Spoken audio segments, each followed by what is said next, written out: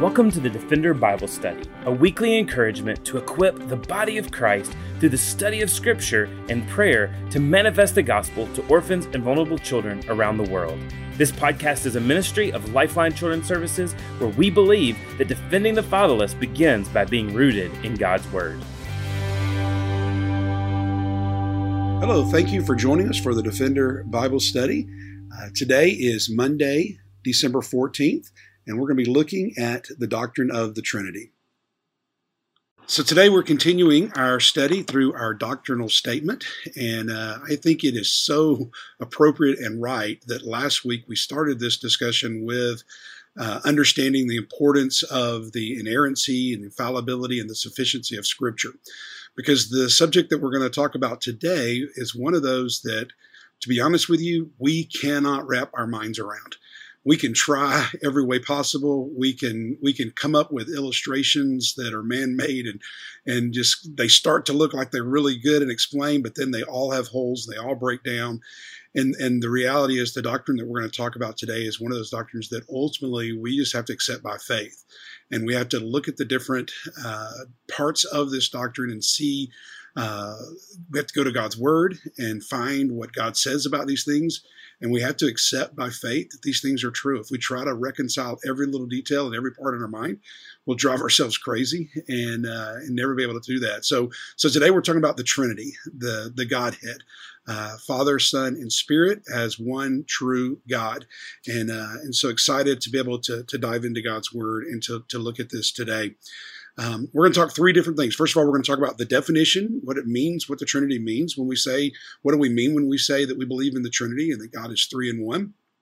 Then we're going to look at biblical evidence that support this understanding. And then we're going to close out our time with just talking about why it matters. Why is it important that we believe in the Trinity? Why is it important that families we work with believe in the Trinity? And why does it really matter in the grand scheme of things? So let's start with the definition. And if we look to our doctrinal statement here at Lifeline, we say we believe in God eternally existing in three persons, Father, Son, and Holy Spirit. We believe in God eternally existing in three persons, Father, Son, and Holy Spirit. And you can dive deeper. And of course, there are a lot of much more complex definitions. One I felt was a good definition I found is God is absolutely and eternally one essence, subsisting in three distinct and ordered persons without division and without replication of the essence. If you boil it down to the most simple terms, I remember even as a child learning this definition, that he's one God existing in three distinct persons all the time in complete unity. And again, it's hard for us to wrap our minds around what that could be. If it's three, how is it one? If it's one, how is it three? And there are different thoughts that have risen over the centuries that are actual heresy, that are not true, and that again break down. One of those is modalism, which gives the thought and the idea that the Trinity is represented as one single person, but then appears in three different forms depending on what is needed. There have been books written about this, movies made about this, and of course historians over the year different beliefs that have popped up that have perpetrated this idea of modalism. But the problem is, for the gospel to be true and for God's word to be true, each of these three can't exist in different persona at different times. They are all active in their own responsibilities, in their own roles, all simultaneously, all at the same time. And so modalism cannot be true. Another way that the Trinity has been rejected is as tritheism. This is the issue that the Jews have. They say if you believe in the Trinity, then you have to think that believe that there are three distinct gods. There are other religions that reject this as well. But again, the Jews run back to the whole Shema, the Lord our God is one. The Lord is one. And they say, how can you have three different gods? If you have Jesus as God and Holy Spirit as God, then that's three different gods that you're worshiping. But again, when we recognize the biblical understanding that these three are one, it is not that. And so what does the Bible have to say about the Trinity? We're going to start with the verses that we have listed in our doctrinal statement, and we're going to read a lot of verses today. So just kind of maybe jot down references as you go, or go back and listen later to get these. But I think it's important that we let Scripture speak for itself, and especially when it's one of these things that we can't really understand in our finite minds, it's important that Scripture do most of the talking. So let's read some of these verses together. First of all, Matthew 3, 16 through 17. All of these verses have different ways that they show and denote the Trinity. Maybe it's all three acting in one time frame in a verse. Maybe it's verses that proclaim each and every part of the Trinity as God. But let's look at these verses together. Matthew 3, verses 16 and 17. And when Jesus was baptized, immediately he went up from the water, and behold, the heavens were opened to him, and he saw the Spirit of God descending like a dove and coming to rest on him. And behold, a voice from heaven said, "This is my beloved Son, with whom I am well pleased." Matthew 28, 19. Go therefore and make disciples of all nations, baptizing them in the name of the Father, and of the Son, and of the Holy Spirit.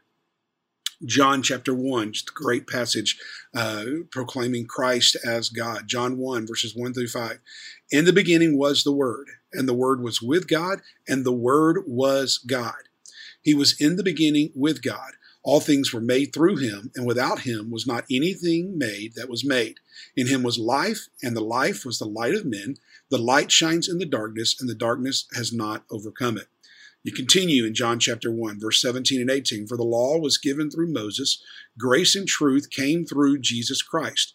No one has ever seen God, the only God, who is at the Father's side. He has made him known. Continuing John 1, verses 29 through 34. The next day he saw Jesus, this is John speaking about John.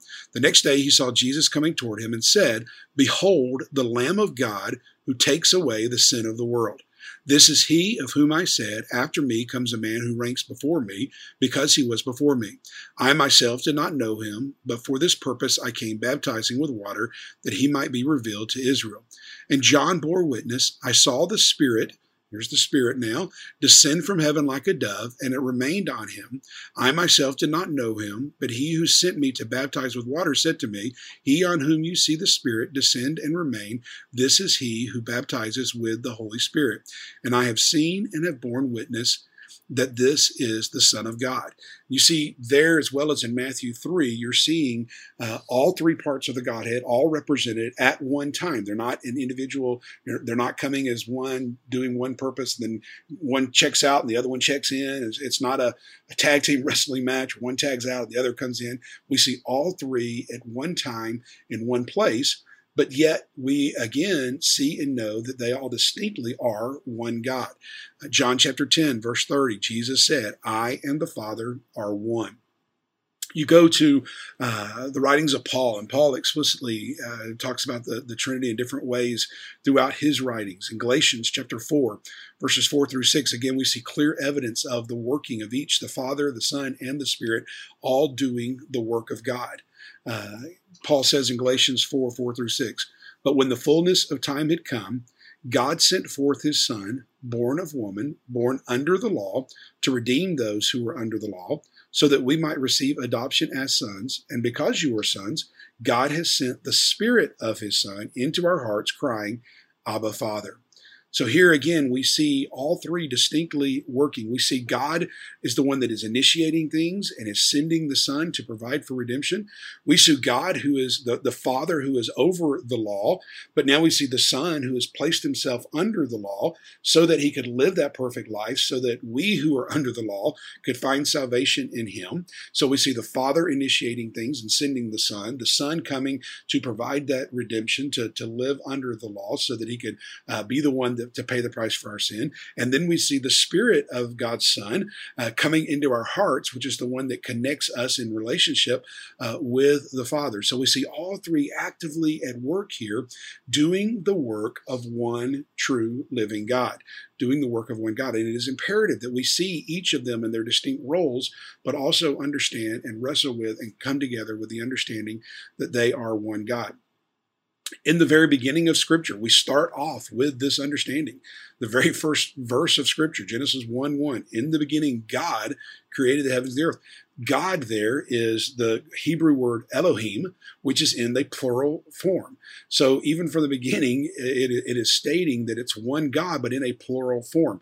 And then he goes on and uses language himself. God uses language himself to describe himself in a plural sense. He says later in that in Genesis 1:26, let us make man in our image. And there was no man created at that point. So who was God referring to as this us? He was referring to himself in the person of the Father, Son, and Spirit. So he's saying, let us make man in our image.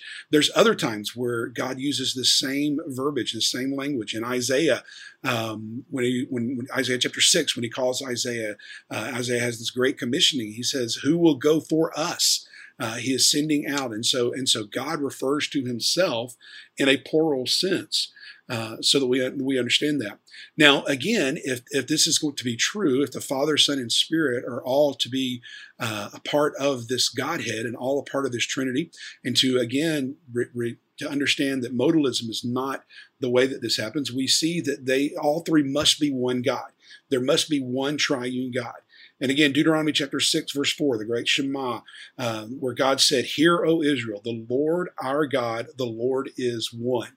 So this God that we recognize in three persons is still one God. He is in singularity of personhood, of who he is. He is one God, displaying himself and doing the work of three individuals. So each of these we must recognize. 1 Timothy chapter 2, verse 5, there is one God, and there is one mediator between God and men, the man Christ Jesus. James chapter 2, verse 19, you believe that God is one, you do well. Even the demons believe and shudder. Isaiah 45:5, I am the Lord, and there is no other. There is no God besides me. So there's not three different gods. There's not tritheism. There's not three different gods. There is one God, but this one God reveals himself in the work of the Father, Son, and the Spirit. Scripture has a lot to do to say to help us understand what it means to be God. But there are at least three things about each part of the Trinity that we see in Scripture that again reveal and show them to be one God. First of all, the Bible claims that they are God. And so if the Holy Spirit is God, if the Son is God, if Father is God, then Scripture needs to claim that. And for each of these three, Scripture claims that they are God, that He is God. So the Father is God. Philippians chapter 1, verse 2. Grace to you and peace from God our Father. Jesus is God. Colossians chapter 2, verse 9.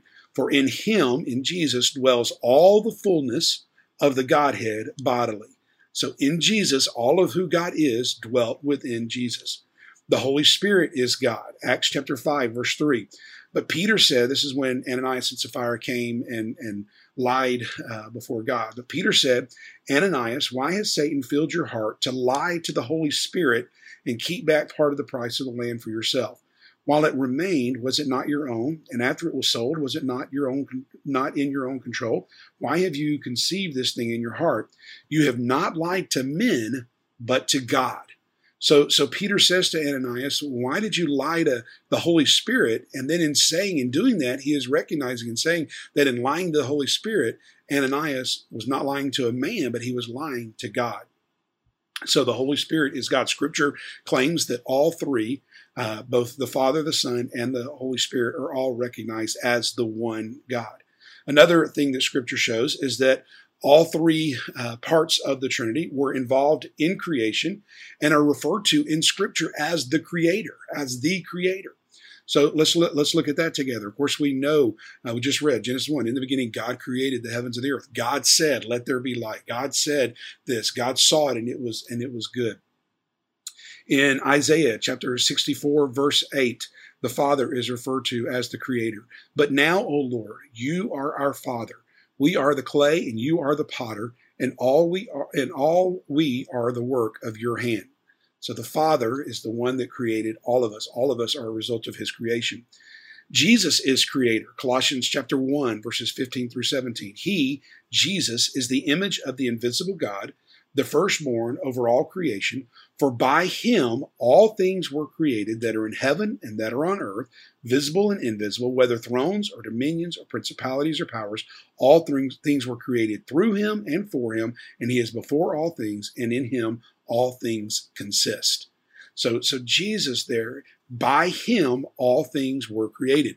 John 1, the verses we read earlier, all things were made through him, and without him was not anything made that was made. So Jesus also is seen as the creator. But even the Holy Spirit is seen as the creator. Again, we see him referenced in Genesis chapter 1, verse 2, the Spirit of God hovered over the face of the water. But then in Job chapter 33, verse 4, Job says, the Spirit of God has made me, and the breath of the Almighty gives me life. So we see all three distinct parts of the Trinity recognized as God. Scripture says they are God. We see them all involved in creation and all referred to as the Creator, as a creator. And then another thing that we see throughout Scripture is that they all are eternal. The Father, Son, and Spirit are all eternal. They always have existed, and they always will exist.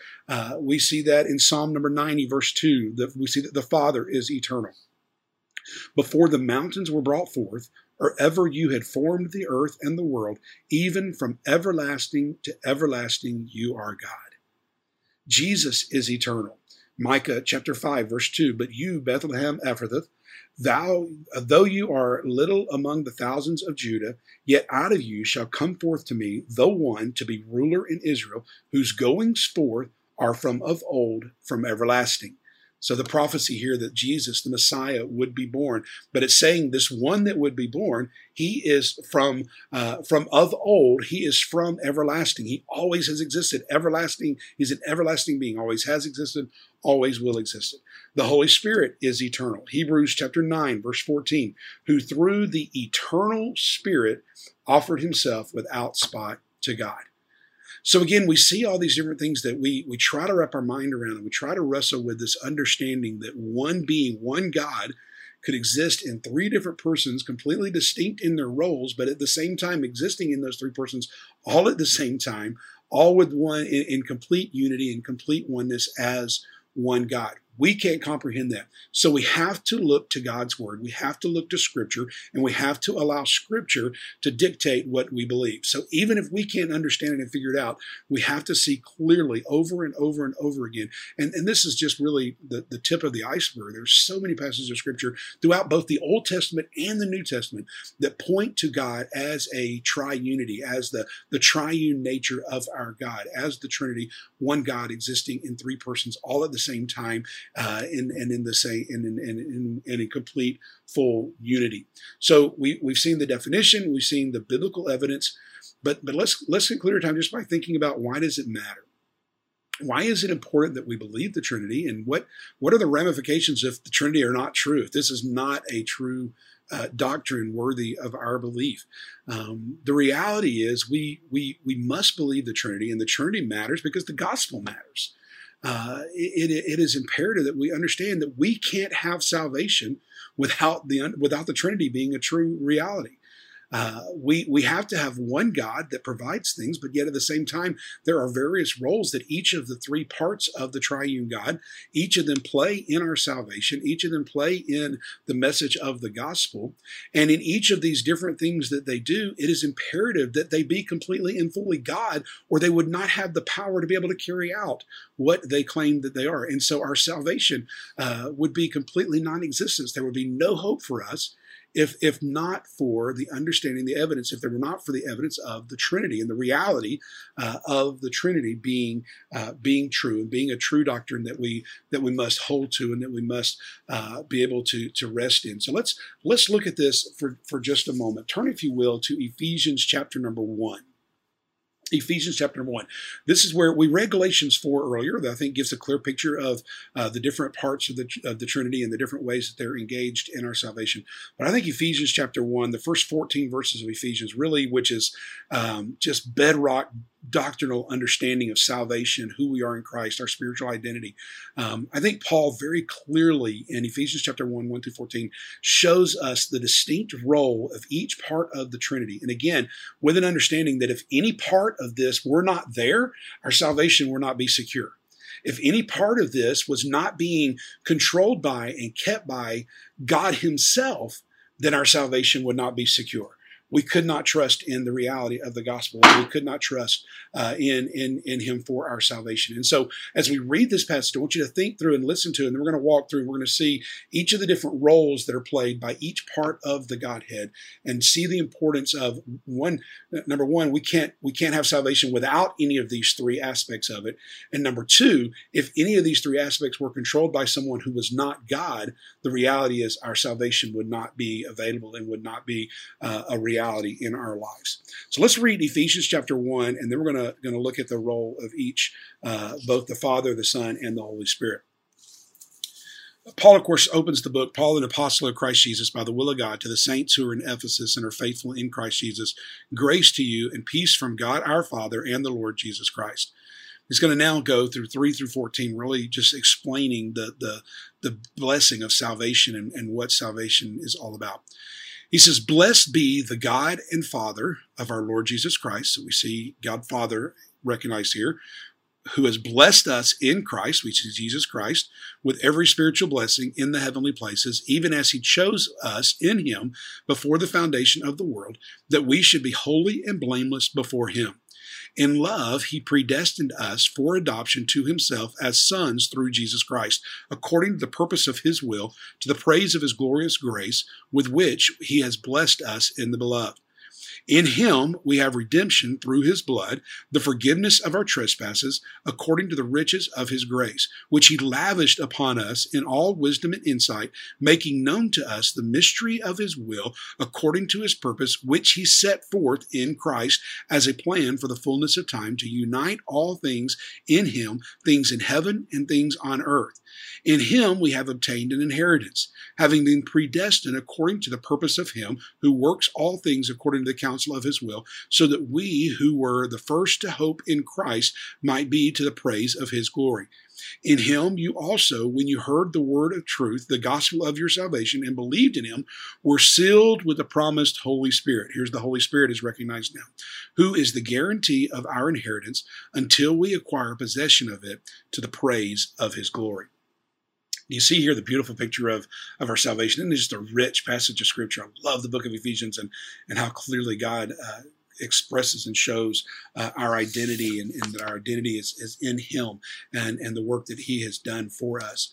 But we see three distinct roles that are played. First of all, we see the role of the Father.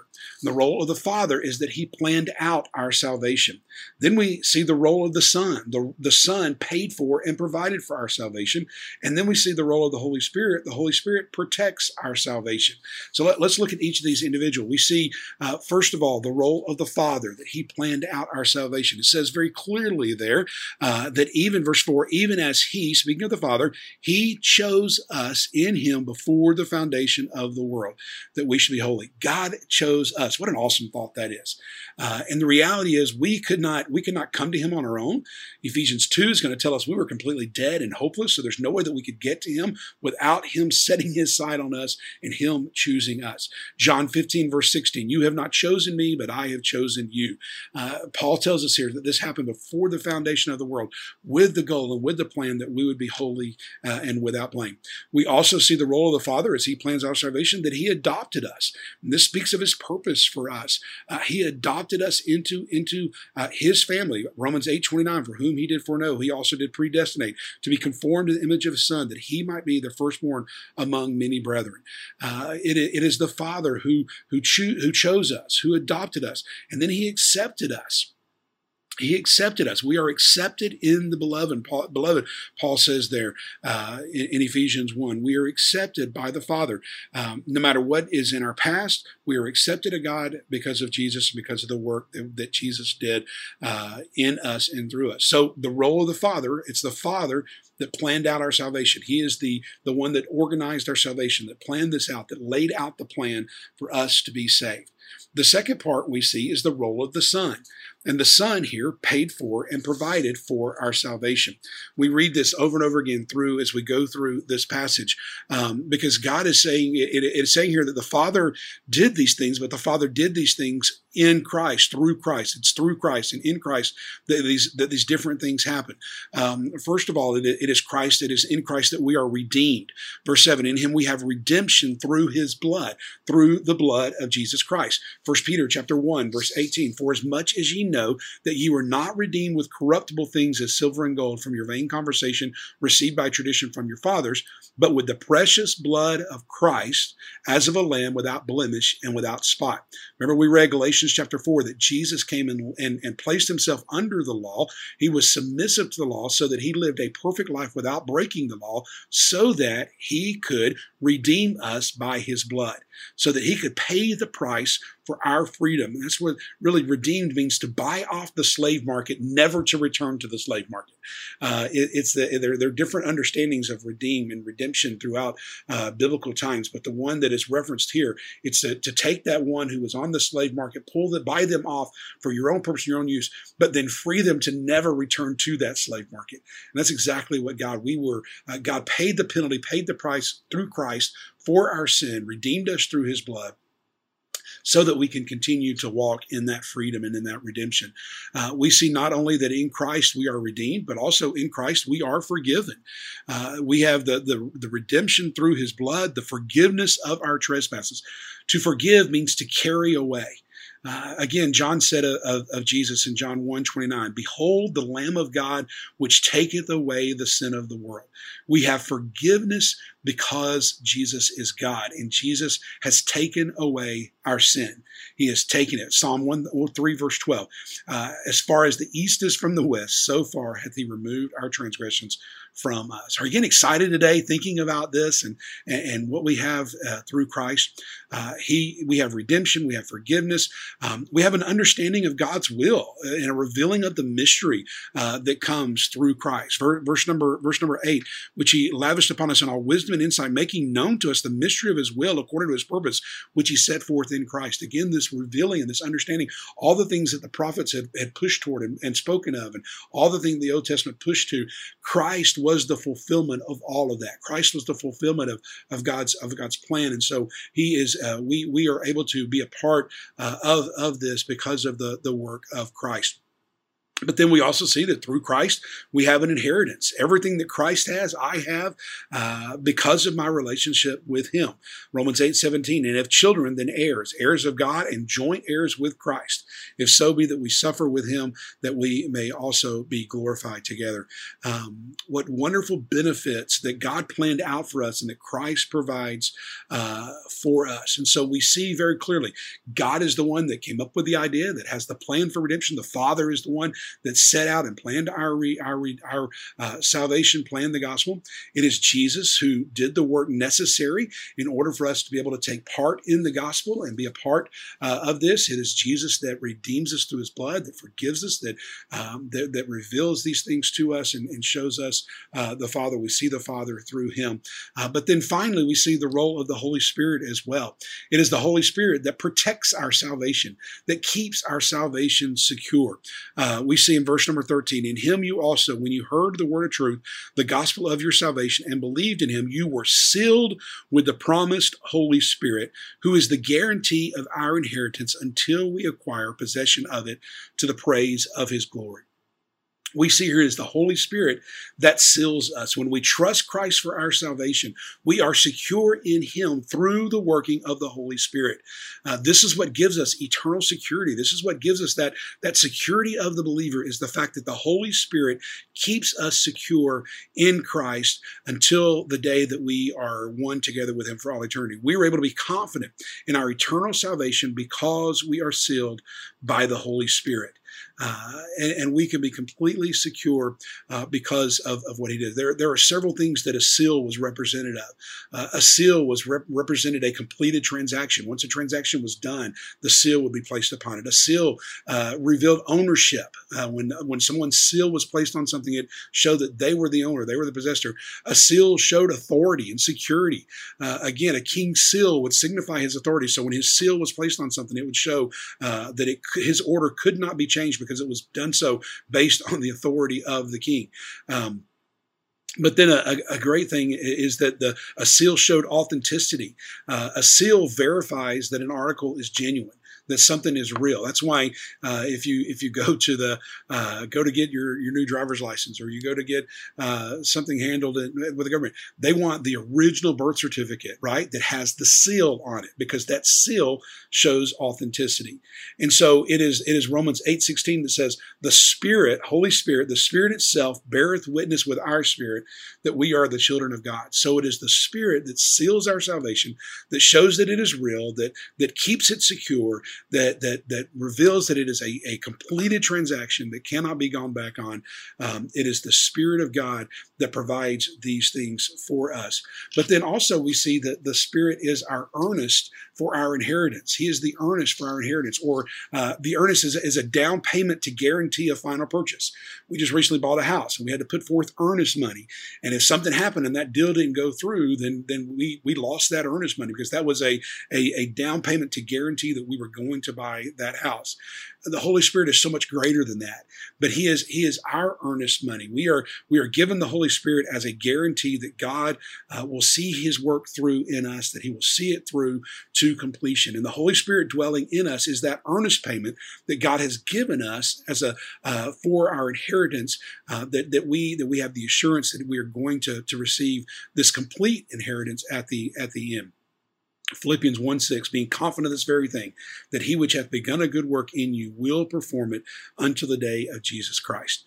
Being earnest, it also in the Greek culture, and it's still used even in Greek culture today, was the understanding of the engagement ring. The engagement ring was so much more. It's a guarantee that a promise will be kept. One of my daughters just recently got engaged a couple of weeks ago, and she was given a beautiful ring. And that ring, her fiance gave her that ring as a promise, saying, I am now in a mindset, I am now in a stage of preparation where I am promising you that I am going to take you to be my wife, and I am now preparing for our future life together. And that's exactly what the Holy Spirit does to us, even in a greater sense. The Holy Spirit, God, when God saves us, we are completely in Christ. And so while we are not in His presence like we will be in eternity future, but He says, I'm going to give you my Spirit. I'm going to give you the Comforter, and the Comforter is going to be with you, and that's going to be that guarantee to you that I am with you, that you are mine. And as He said in John 14, I am preparing a place for you, and you have the Holy Spirit as your guarantee, as your promise that our relationship is secure, that you are secure in your relationship with me, and it is a promise that I'm going to one day return, and we're going to spend eternity together. So we see here again, we see the distinct role of each part of the Trinity. It's the Father who planned out our salvation. It's the Father who planned out the story of the gospel. The role of the Son is that He paid for and that He provided for our salvation. He is one that did that necessary work for our salvation to become real. And then is the Holy Spirit that protects that salvation and keeps that salvation secure. Do you see there that we're talking about, okay, there have to be three distinct roles because there are three distinct parts of this. But do you also see that we can't have any of these three not be God? Each of these three have to be God, or their role breaks down. If the Father were not God, then how in the world could He lay out the plan, and could He choose us? Would He have the authority and the ability to choose us before the foundation of the world? If Jesus were not completely God and a part of the Godhead, then He would not have had the ability to live a perfect life under the law, to be able to keep the law, to be able to do everything perfect, everything right, in order to provide for our salvation and die in our place. If the Holy Spirit were not God, then there is no way that our salvation could be secure, because He would not have the power to keep us secure if He were not God. So it's imperative that we understand and believe that we serve one God. We serve the one true living God. Hear, O Israel, the Lord our God is one. The Lord is one God. But that one God shows Himself, reveals Himself, and carries out His functions in three distinct persons, all at the same time, all in one place. If He had to set aside His fatherhood in order to become the Son, or if He had to set aside His sonhood in order to become the Holy Spirit, our salvation would crumble. We would have no hope today. We would have nothing secure that we can place our faith in. But the reality is He is one God. And he is one God in all three distinct parts, and all three distinct parts are carrying out their purpose. Even right now, as we are waiting for Christ's return, they all three are carrying out their purposes and showing their work in the world and ultimately in the lives of those of us who have placed our faith in Jesus Christ. What a great thought this morning, and what a great encouraging thing for us to understand and for us to recognize. This week, we are praying for the country of Poland, and so we want to lift our hearts before the Lord and ask Him to work in the lives specifically of children there in Poland and families that He is calling to adopt orphans from Poland. We want to pray specifically for two families that are in the process of their adoption journey. And then also we praise the Lord for two families that were able to come home, bring children home to their forever family even during this pandemic this year and during the time of COVID. And so we want to continue to remember all four of these families as God works in their lives. We want to pray also for the ministry there in Poland.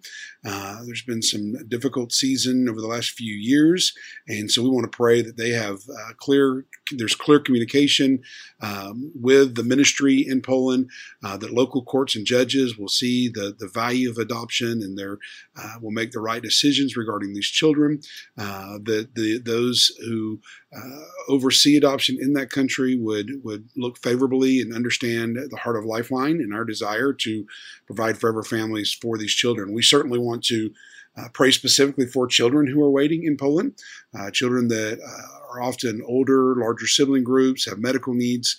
We want to pray that these children, that God does provide for them a forever family. And then we want to pray for our team as they continue to, team here at Lifeline, as they continue to deal with the struggles and difficulties and issues that have happened there in Poland in the past, and to be able to make sure that things stay open there for us to minister to these children. We want to also pray that God would open up doors for possible unadopted opportunities, that we would be able to provide that strategic orphan care for children in country. And then we want to pray for our team member Sasha on the ground there in Poland, as he continues to build relationships with government officials and others in this work of adoption. So let's go to the Lord in prayer and ask God's blessings on these things. Dear Heavenly Father, God, we love you. We thank you for your goodness to us. We thank you for the opportunity to, Lord, learn more about you and about who you are and about the work that you have done in our hearts and our lives. We thank you for the fact that you are God and you are in control of all things. And Lord, as we recognize you and who you are as Father, Son, and Spirit, Lord, we lift up the needs specifically around Poland today, God, and we pray that you would continue to work in these families. We thank you for the families that you have raised up to care for and adopt these children. We thank you for the families that have been able to bring their children home, and we pray your blessings on them as they make adjustments and prepare for their new lives together. We pray also, Lord, for the work that's happening there in Poland, and God, that you would lay on the hearts of the officials there, God, to understand the need for adoption, to understand the heart of Lifeline, and really, Lord, that you would continue to give us favor there, even in the midst of difficult circumstances and situations. We pray specifically for the children of Poland, God. You promised in your word that you would be the father of the fatherless. And so we pray, God, that you would hold these children close to you, but then also that you would lay it on the hearts of your people to step in and provide forever love and support and care for them. We thank you, God, for our team that continues to work diligently to make connections for these children. And we pray that you'd give them wisdom and favor with government officials, with others who care for children in country. And God, we pray you just continue to open up additional doors of opportunity for us to minister to the orphans there in that country. Lord, again, thank you for your blessings. Thank you for your working in and through Lifeline. May you continue to do so. May we continue to look to you for our strength, for our wisdom, for direction. And may you just continue to use us in whatever way you see fit. For it's in the wonderful name of Jesus we pray. Amen. Thanks again for joining us for the Defender Bible Study. If you enjoy making this podcast a part of your weekly routine, we'd love for you to take a moment to subscribe, rate, and review the Defender Bible Study to make it easier for more people to find. For more resources and information on how you and your church can partner with Lifeline, please visit us at lifelinechild.org. Follow us on Facebook, Instagram, or Twitter by searching for Lifeline Child. You can email us directly at info@lifelinechild.org. We look forward to seeing you again next week for the Defender Bible Study.